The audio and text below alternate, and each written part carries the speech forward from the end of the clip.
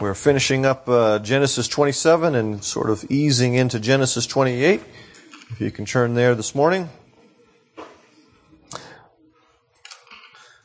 It's always hard to know where to break up that particular story and make it a manageable sort of thing. And hopefully this week will be more manageable than last week was. That was a lot of text, and that was a lot of sermon. So, picking up in verse 41 of chapter 27. Now Esau hated Jacob because of the blessing with which his father had blessed him. And Esau said to himself, "The days of mourning for my father are approaching. Then I will kill my brother Jacob." But the words of Esau, her older son, were told to Rebekah. So she sent and called Jacob, her younger son, and said to him, "Behold, your brother Esau comforts himself about you by planning to kill you. Now therefore, my son, obey my voice. Arise, flee to Laban my brother in Haran, and stay with him a while, until your brother's fury turns away, until your brother's anger turns away from you, and he forgets what you have done to him. Then I will send and bring you from there. Why should I be bereft of both of you in one day?" Then Rebekah said to Isaac, "I loathe my life because of the Hittite women. If Jacob marries one of these Hittite women like these, one of these women of the land, what good will my life be to me?" Then Isaac called Jacob and blessed him and directed him, "You must not take a wife from the Canaanite women. Arise, go to Paddan Aram, to the house of Bethuel, your mother's father, and take as your wife from there one of the daughters of Laban, your mother's brother. God Almighty bless you, and make you fruitful, and multiply you, that you may become a company of peoples. May he give the blessing of Abraham to you, and to your offspring with you, that you may take possession of the land of your sojournings, so that God gave to Abraham."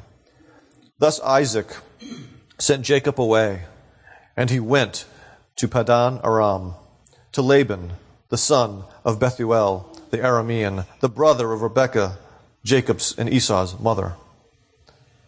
Now Esau saw that Isaac had blessed Jacob and sent him away to Paddan Aram to take a wife from there, and that as he blessed him, he directed him, "You must not take a wife from the Canaanite women," and that Jacob had obeyed his father and his mother and had gone to Paddan Aram. So when Esau saw that the Canaanite women did not please Isaac his father, Esau went to Ishmael and took as his wife, besides the wives he had, Mahalath, the daughter of Ishmael, Abraham's son, the sister of Nebaioth. Let's pray. Father, we ask that you would send your Spirit, that here we might find ourselves, recognizing our own brokenness, our own inability. Send your Spirit that we might see Jesus here, sufficient to save and to sanctify. And so accomplish your merciful and saving purposes among us this morning. In the name of the Son you sent to save sinners like us, Jesus, the Messiah. Amen. Sometimes we don't know what we're doing when we do it. You see, I thought that when I loaded up my car one night in August of 1991, I thought I was moving to Florida. Moving to Florida to go to seminary. And my intention at that point in time was to get my Master of Divinity degree and to return to the Northeast. That was my plan. What I didn't realize is that, of course, God had a different plan, and that the reasons I left were far more profound than the fact that I was going to go to seminary. That God is at work in our circumstances to accomplish far more than we think is being accomplished in our circumstances. And sometimes what is being accomplished is far different than we ever imagined would be taking place. That is what's going to happen in the life of Jacob, and we're starting to look at this today. He's leaving home. He thinks for one reason, but there's far more going on than Jacob really understands. Thankfully, we have Moses to let us know all that's kind of going on in his life, and we'll be able to benefit from that. The big idea this morning is that God is still at work in, not despite, but in the consequences of our sin. This is the last part of that story whereby everyone was guilty. Isaac was guilty because he was going to give the blessing to Esau instead of to Jacob. And he was going to do it privately instead of publicly. Esau was guilty because he had ignored his oath to his brother and had listened to his father and was going to take the blessing that really wasn't his anymore, both by the word of God and by his selling of his birthright for a bunch of stew. And Rebekah, who was disobedient, she was trying to fulfill God's promise in her own way and through manipulating and deceiving her husband, taking advantage of his blindness, instead of confronting him about his disobedience. And then, of course, Jacob himself, who enters the tent of his father with food, disguised as his brother, to take the blessing that should have been his by God's providence. And yet, everybody's guilty. And so here we're starting to see more of how the misery that is produced by sin continues to splinter this family and to blow it to pieces. And there's going to be God's solution and there's going to be their solution. And it is our solutions that often harden us in our sin, as we can see taking place in the lives of Esau and even Rebekah. They're still picking up the pieces. Those who created this problem are now trying to fix it. It sort of sounds like the government at times, doesn't it? They create problems sometimes, and then they think they're the ones who can fix the problem. We do that too. We just on a much smaller scale. Okay, I didn't create the housing crisis, but I create my own problems. And sometimes I think that I can fix my own problems, and when I do that, I'm a fool. And they are fools right here. They're trying to fix the problems they created. And here you have the situation where it's a middle-aged Esau. He is somewhere probably between 40 and 60 years age. Because, he did not get married until he was 40.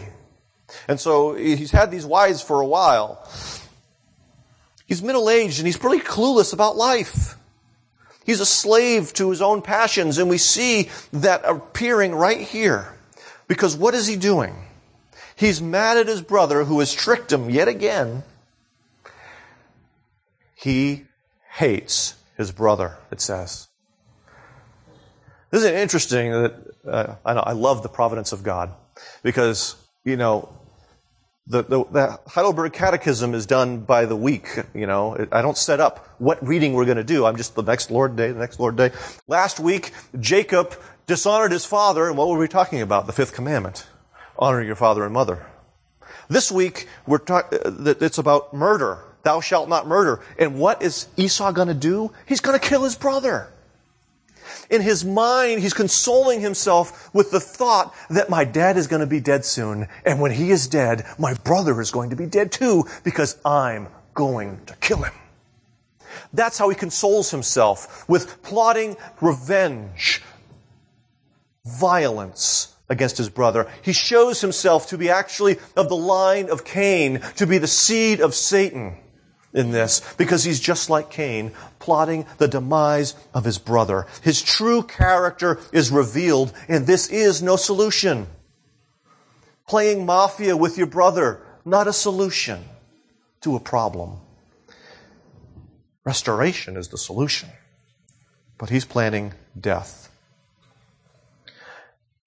In contrast to him, I think of Jesus. Romans chapter 5. For if while we were enemies, we were reconciled to God by the death of his Son. See, that's the solution. Reconciliation. A reconciliation that Jesus accomplished in his death upon the cross. And so I'm thankful that Jesus is not like Esau. He does not console himself with the thought of, I'm going to get them one day. But he says, I am coming for them, to redeem them, to make them my friends, my brothers, my bride. How much greater Jesus is than Esau. That's only part of Esau's problem. The other part of Esau's problem is that he discovers in the course of all of this that his wives displease not just Rebekah, but also his father Isaac. The tone of the text seems to indicate he doesn't really care what Rebekah thinks about his wives. Remember, he's Isaac's favorite. Jacob is her favorite. He cares about what his father thinks, and he realizes that in his choice of these two women, he has offended his father. And he seeks to make this right. And again, his solution just seems to make a greater mess of the problem. What's his solution? How is he going to get back in Isaac's good graces? I'll go get me another wife. A good one this time. Not one of the Canaanite women. Because they're idol worshippers. I don't have enough wives. That's his solution. I'll get me a better one. Okay? Does that really sound like wisdom to you? This is more foolishness on the part of Esau. He's just a man of his passions. He doesn't stop. He doesn't think. And so he takes a journey just like Jacob is going to take a journey, but was not ordered by his father. This one he takes voluntarily, but it's far shorter than his brother's journey, and he comes back with a wife from the house of Ishmael. He goes to the wrong cousins. Do any of you have the wrong cousins in your family? You know, there's the cousins that your family likes, you know, they're nice people and everything like that. Jacob is being sent to what he thinks are. Turns out they're not the nice cousins after all. Laban is a dastardly man, but he's going to the good cousins because they believe in God. Esau goes to the bad cousins, the disreputable cousins. Because, think about this for a moment. How did Ishmael treat Isaac? He mocked him. How is this, marrying the daughter of Ishmael, going to get you in Isaac's good graces? This is like the new math. 2 plus 2 is 6. Doesn't work. Okay? He goes to the idolaters to find a spouse. It's just different idolaters. It's not the Hittites, but still it's the same problem.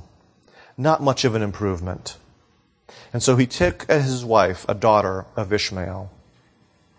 But it's not just Esau that's hardened in his sin. We see that even believing Rebekah is hardened in her sin. So we need to take note of that we too can be hardened in sin at times.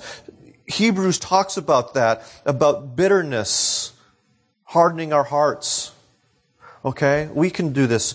Her solution to she hears, we don't know how, maybe because it said that he was consoling himself, maybe he let it slip to one of the servants that he was, I'm going to get my brother. Okay? Maybe he let it slip, but somehow word gets back to Rebekah that Esau is going to kill Jacob. And she can't stand it. And so she comes to the son she loves, her favorite son, and says, once again, obey my voice. Listen to me.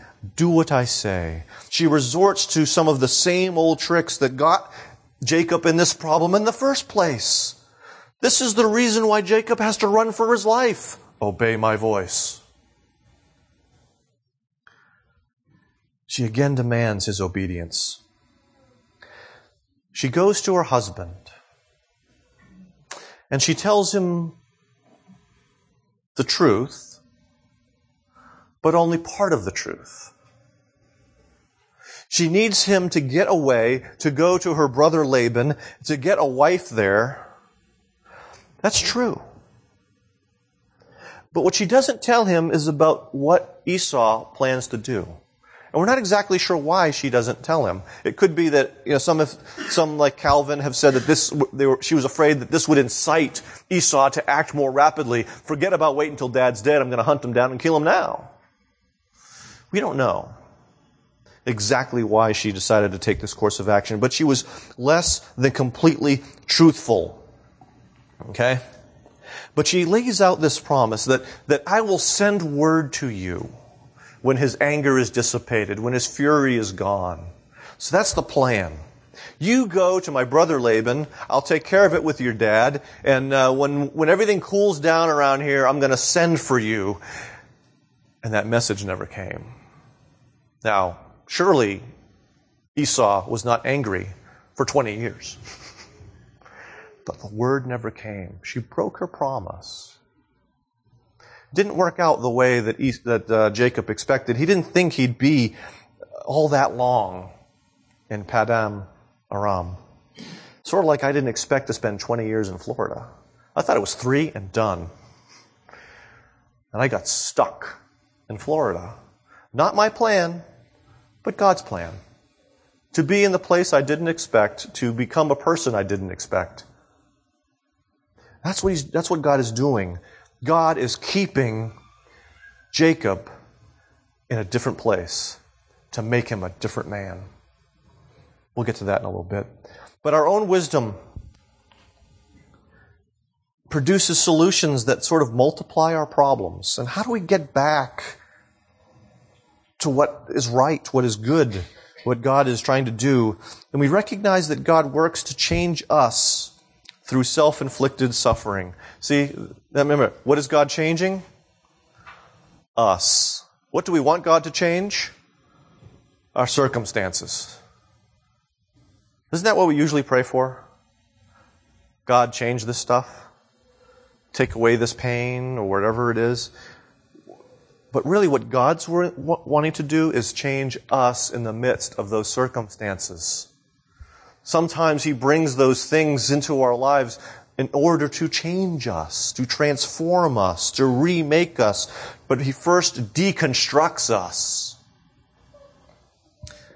It seems to be clear to everyone in the family that Jacob needs to leave the family home. But for different reasons, of course. Flee, Rebecca says.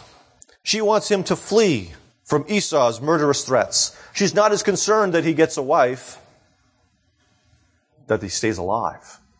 Okay? See what her sin has brought? All her plans cost her the one that she loved. She never saw her son ever again, as far as we can tell. So she says flee. But you know what? He doesn't just need to flee Esau. He needs to flee Rebekah. He has grown up in a utterly dysfunctional, weirded out family. And she has a control over him. He obeys her voice instead of obeying the voice of God. He needs to get as far away from his mother as he possibly can. The only way he will learn to listen and obey the voice of God is if he is far away from Rebekah. And so God sends him far away. He's not just fleeing a murderous brother, he's fleeing a controlling mother. You know, I didn't realize when I was I thought I'm going to seminary, I'm going to learn stuff. I had to be away from my family and the weird way they do things. If you want to know more, ask Amy next time you see her. Okay? My family is weird. They do things like all kind of strange and stuff. And in order for me to begin to fulfill the call that God had placed upon my life, He had to physically remove me geographically 1,000 miles away so that He could begin to deconstruct me and remake me in His image instead of theirs. I didn't understand that when it started. I thought I was just going to school for 3 years. Study some theology. Learn Greek and Hebrew. But God is there's so much more that He has in mind, even in the midst of the consequences of our sin and our messed upness, our brokenness. And so He has to flee from his mother. Isaac says, arise and go. He sends Jacob off. He sends him away to get a wife, one who is not a Canaanite. And it's tempting for us to think that this is about race. And it has absolutely nothing to do about race. It has everything to do with worship. Deuteronomy 7. Okay? The events in Jacob's life are foreshadowing what God is going to tell the Israelites in the wilderness. This is for the generation that's going to enter the promised land. Okay? They're hearing the law again before Moses dies. They're about to enter the land. He tells them, you shall not intermarry with them, giving your daughters to their sons or taking their daughters for your sons. Why? Is it because they're those Canaanite people? No. For they would turn away your sons from following me to serve other gods. In 1 Corinthians 7, which we heard the very end of that was Paul's point. If you're going to marry, they must be in the Lord. Precisely so that you're both worshiping the same God and moving in the same direction. Because when you are unequally yoked in that particular way, you make a mess of things. And as a pastor, I've seen it time and again. God knows what He's talking about. Really, He does. He does. And so, go and get a wife that believes in the Lord, is what He says. Now, we'll find out later that Laban was a bit of a syncretist, meaning he had other gods besides the Lord, but he actually did worship the Lord too. Okay? Unlike the Canaanite women who worship Baal and any other number of gods. Okay? But listen, think about this for a moment. He's 40 to 60 years old. Okay? He's unmarried and he hasn't got a clue about how to get a wife. Who hasn't done a good job parenting here? Okay? Isaac and Rebekah. Part of a calling for a parent is to prepare your children for marriage. To make them a marriageable person as best as it is within your capability. Because obviously, I'm limited in what I can do in my children, you know. I can't reach inside and flick switches. Okay? But instructing them, building character, things like that. If you're a single person, part of your task right now is to become a marriageable person if you have the desire to be married. And some of you may not. And that's okay. Just as Paul said, it's good not to be married. I think we have some people who wouldn't have accomplished as much for the Lord had they been married. It's a good thing to be undistracted for the Lord's business. And it's a good thing to be married and produce godly offspring. So, he must become marriable. But then it says again that Isaac sent Jacob away. Let's not get the sense of this. He's being sent out of his father's house. Isaac probably had a couple of different feelings about this. One was, yeah, go get a wife, but another was, you're a troublemaker, and I'll be glad when you're gone. 18 came and gone a couple times already. Out of here. Go make a mess somewhere else. He was probably glad to be done with his son. And so God is working through Jacob's failure to make him fit for the call in his life reflected in the blessing he has received. I am reminded of Moses. Think of Moses for a minute. From his birth, he was the one who was going to set God's people free from Egypt. Moses is 40 years old. He should be primed and ready to do what he's supposed to do. He's got the wisdom of Egypt. He's got power. He's got rank. And what does he do? He blows it all in disobedience by, hey, wait a minute, murder. What has to happen to Moses? He has to be sent into the wilderness. He flees for his life just like Jacob does. and he finds a wife, but he spends 40 years shepherding sheep for Jethro, who is a priest of God Most High. He must be deconstructed so that he might fulfill the purpose God had raised him up for. God sent him to Jethro, who worshipped him, to make him a faithful man, to set his people free.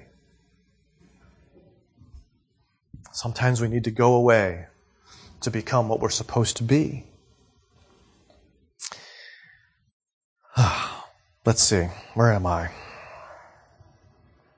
This reminds me, yesterday in our men's Bible study, I wish I had reread this before the sermon notes came on, but Wayne Mack says this: the tragic consequences of our own sin will somehow bring about the sovereign will of God in our lives.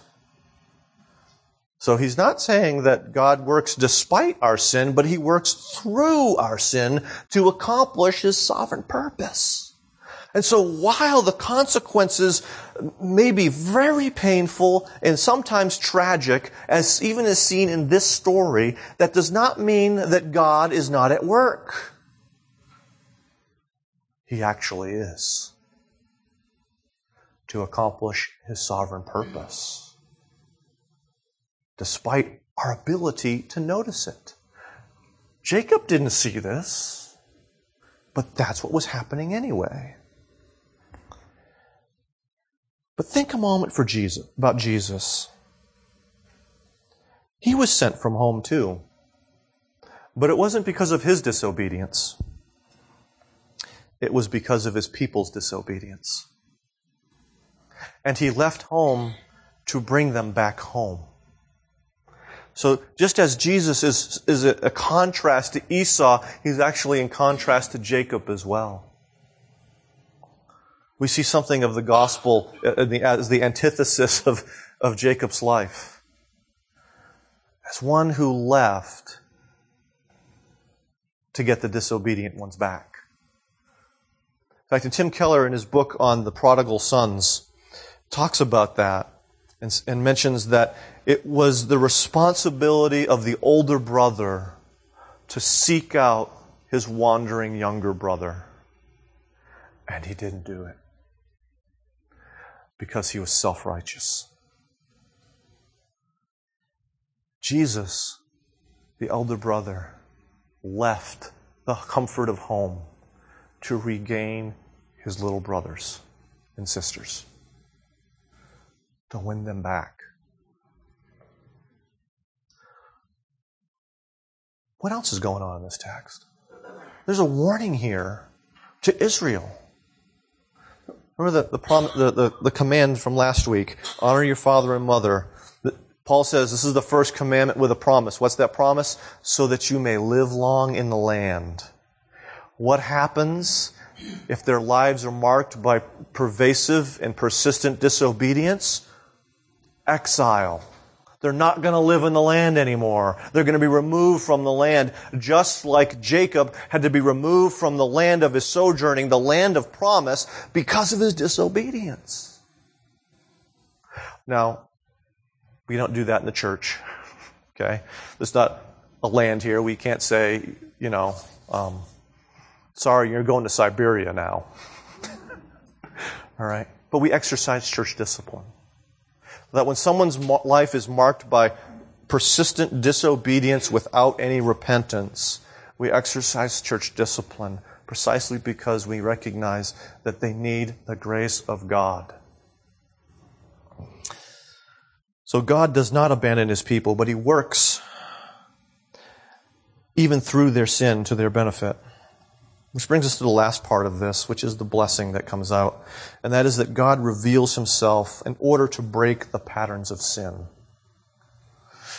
Now we see that Isaac publicly blesses Jacob. Before he sends him on his way, he's going to publicly bless him. This is not hidden in the tent with no one to see. This time, it's for the whole household to know. He's going to bless him. And he does so invoking the promises of Abraham. But he also starts off with El Shaddai, God Almighty, the one who thunders. Precisely because Jacob needs to know who God is. And that God has the power to keep those promises to him. Okay? Self-knowledge is necessary. Okay? Jacob's going to get a whole lot of self-knowledge soon. He's going to realize what a deceitful, dirty guy he is. It's necessary, but it is insufficient for repentance. You need more than self-knowledge to repent. You must come to know God. That's what I see when I look at my own conversion experience. I began to know who God was, and I began to know who I was, and that I needed help. That's what Jacob needs to know so that he will look for help. The character of God is the foundation for us trusting the promises of God. You will not trust the promises of God unless you know his character as one who is trustworthy, one who is able to keep his promises. Have you ever had a good friend who was a liar? And you've heard maybe it was someone in your family. If you've ever known an addict, you know this. You can't trust a word they say. Oh yeah, I'll be there at 7 o'clock. So they're probably not going to be there at 7 o'clock. They're not trustworthy. They don't keep their word. You cannot have a relationship, a good, healthy relationship with someone who is untrustworthy. God is trustworthy. He's able and willing to keep his word. Abraham knew him as the one who was able to make him walk uprightly. Notice the context in Genesis 17. When Abram was 99 years old, the Lord appeared to Abram and said to him, I am God Almighty. I am El Shaddai. This is who I am. Therefore, you walk before me and be blameless. His almighty power was put within the context of Abraham's personal righteousness, that Abraham was supposed to look to the Almighty One to help him to walk blamelessly. It was not a self-improvement project. Same God, same name of God, different purpose this time. It is only the Almighty God that can bless him. It is only the Almighty God who can multiply Jacob, not just into a big family, but into a company. The Greek translation of the Old Testament text uses the word ecclesia, church, assembly, congregation. It is only God who can build a man into the church. We see this reflected in Jesus' statement that on this rock I will build my church and the gates of hell will not prevail against it. He builds the church. He's going to build Jacob into the church. Almighty God is the one who's going to give them the land. And sort of here, this word can mean inheritance or it can point to conquest. It depends upon the text. Is it a legal statement or is it a military sort of usage in this particular point? Is this just, and here it's both, essentially. He's inheriting the promise to Abraham, but it's going to be fulfilled through military conquest. The land in which he's being removed from. Note the irony there. You're leaving the land that you once sojourned, but one day I will give it to your people. And they're going to take it through conquest. Only Almighty God can accomplish that. Okay? But it's not just about power. I said it's about willingness. And for willingness, we have to look to Christ crucified. We have to look and see that he displays his willingness to give all who believe Abraham's promise. We saw that in Sunday school this morning in looking at Galatians a little bit, that he came at the proper time, in the fullness of time, born of a woman, born under the law, that he might redeem those under the law, in order that he might give them the promise of Abraham to be adopted as sons. It's all connected. He has a willingness to give us, not just Jacob, he gives us the promise of Abraham. He has his willingness and he has power to do it. And so we have to know that Jesus is mighty to save. It's not just a popular song. It's a biblical reality. He is mighty to save you. And we have to know that He is also mighty to pull up the roots of sin that exist in our hearts, that we might commit ourselves to Him. I have in mind two different quotes from Calvin that I found in two different places. One of them was from his commentary in Genesis, but they're connected. First, let us know that we do nothing effectually until we tear up our sin by the roots and thoroughly devote ourselves to God. So Calvin is saying that you'll not make any progress in the Christian life until you pull up the sin by the roots and consecrate or commit yourselves to the Lord. You're just playing games until that point in time. But then catch what he says from Genesis. For errors can never be uprooted from human hearts until a true knowledge of God is planted therein. You'll never be able to root out the sin in your life and commit yourself to Him unless you have a true knowledge of Him, that you know Him in part as God Almighty, able to keep those promises, able to change you, able to preserve you, able to fulfill the promise of Abraham for generation after generation. And so are we growing in our knowledge of God? Because that is the most necessary aspect of this.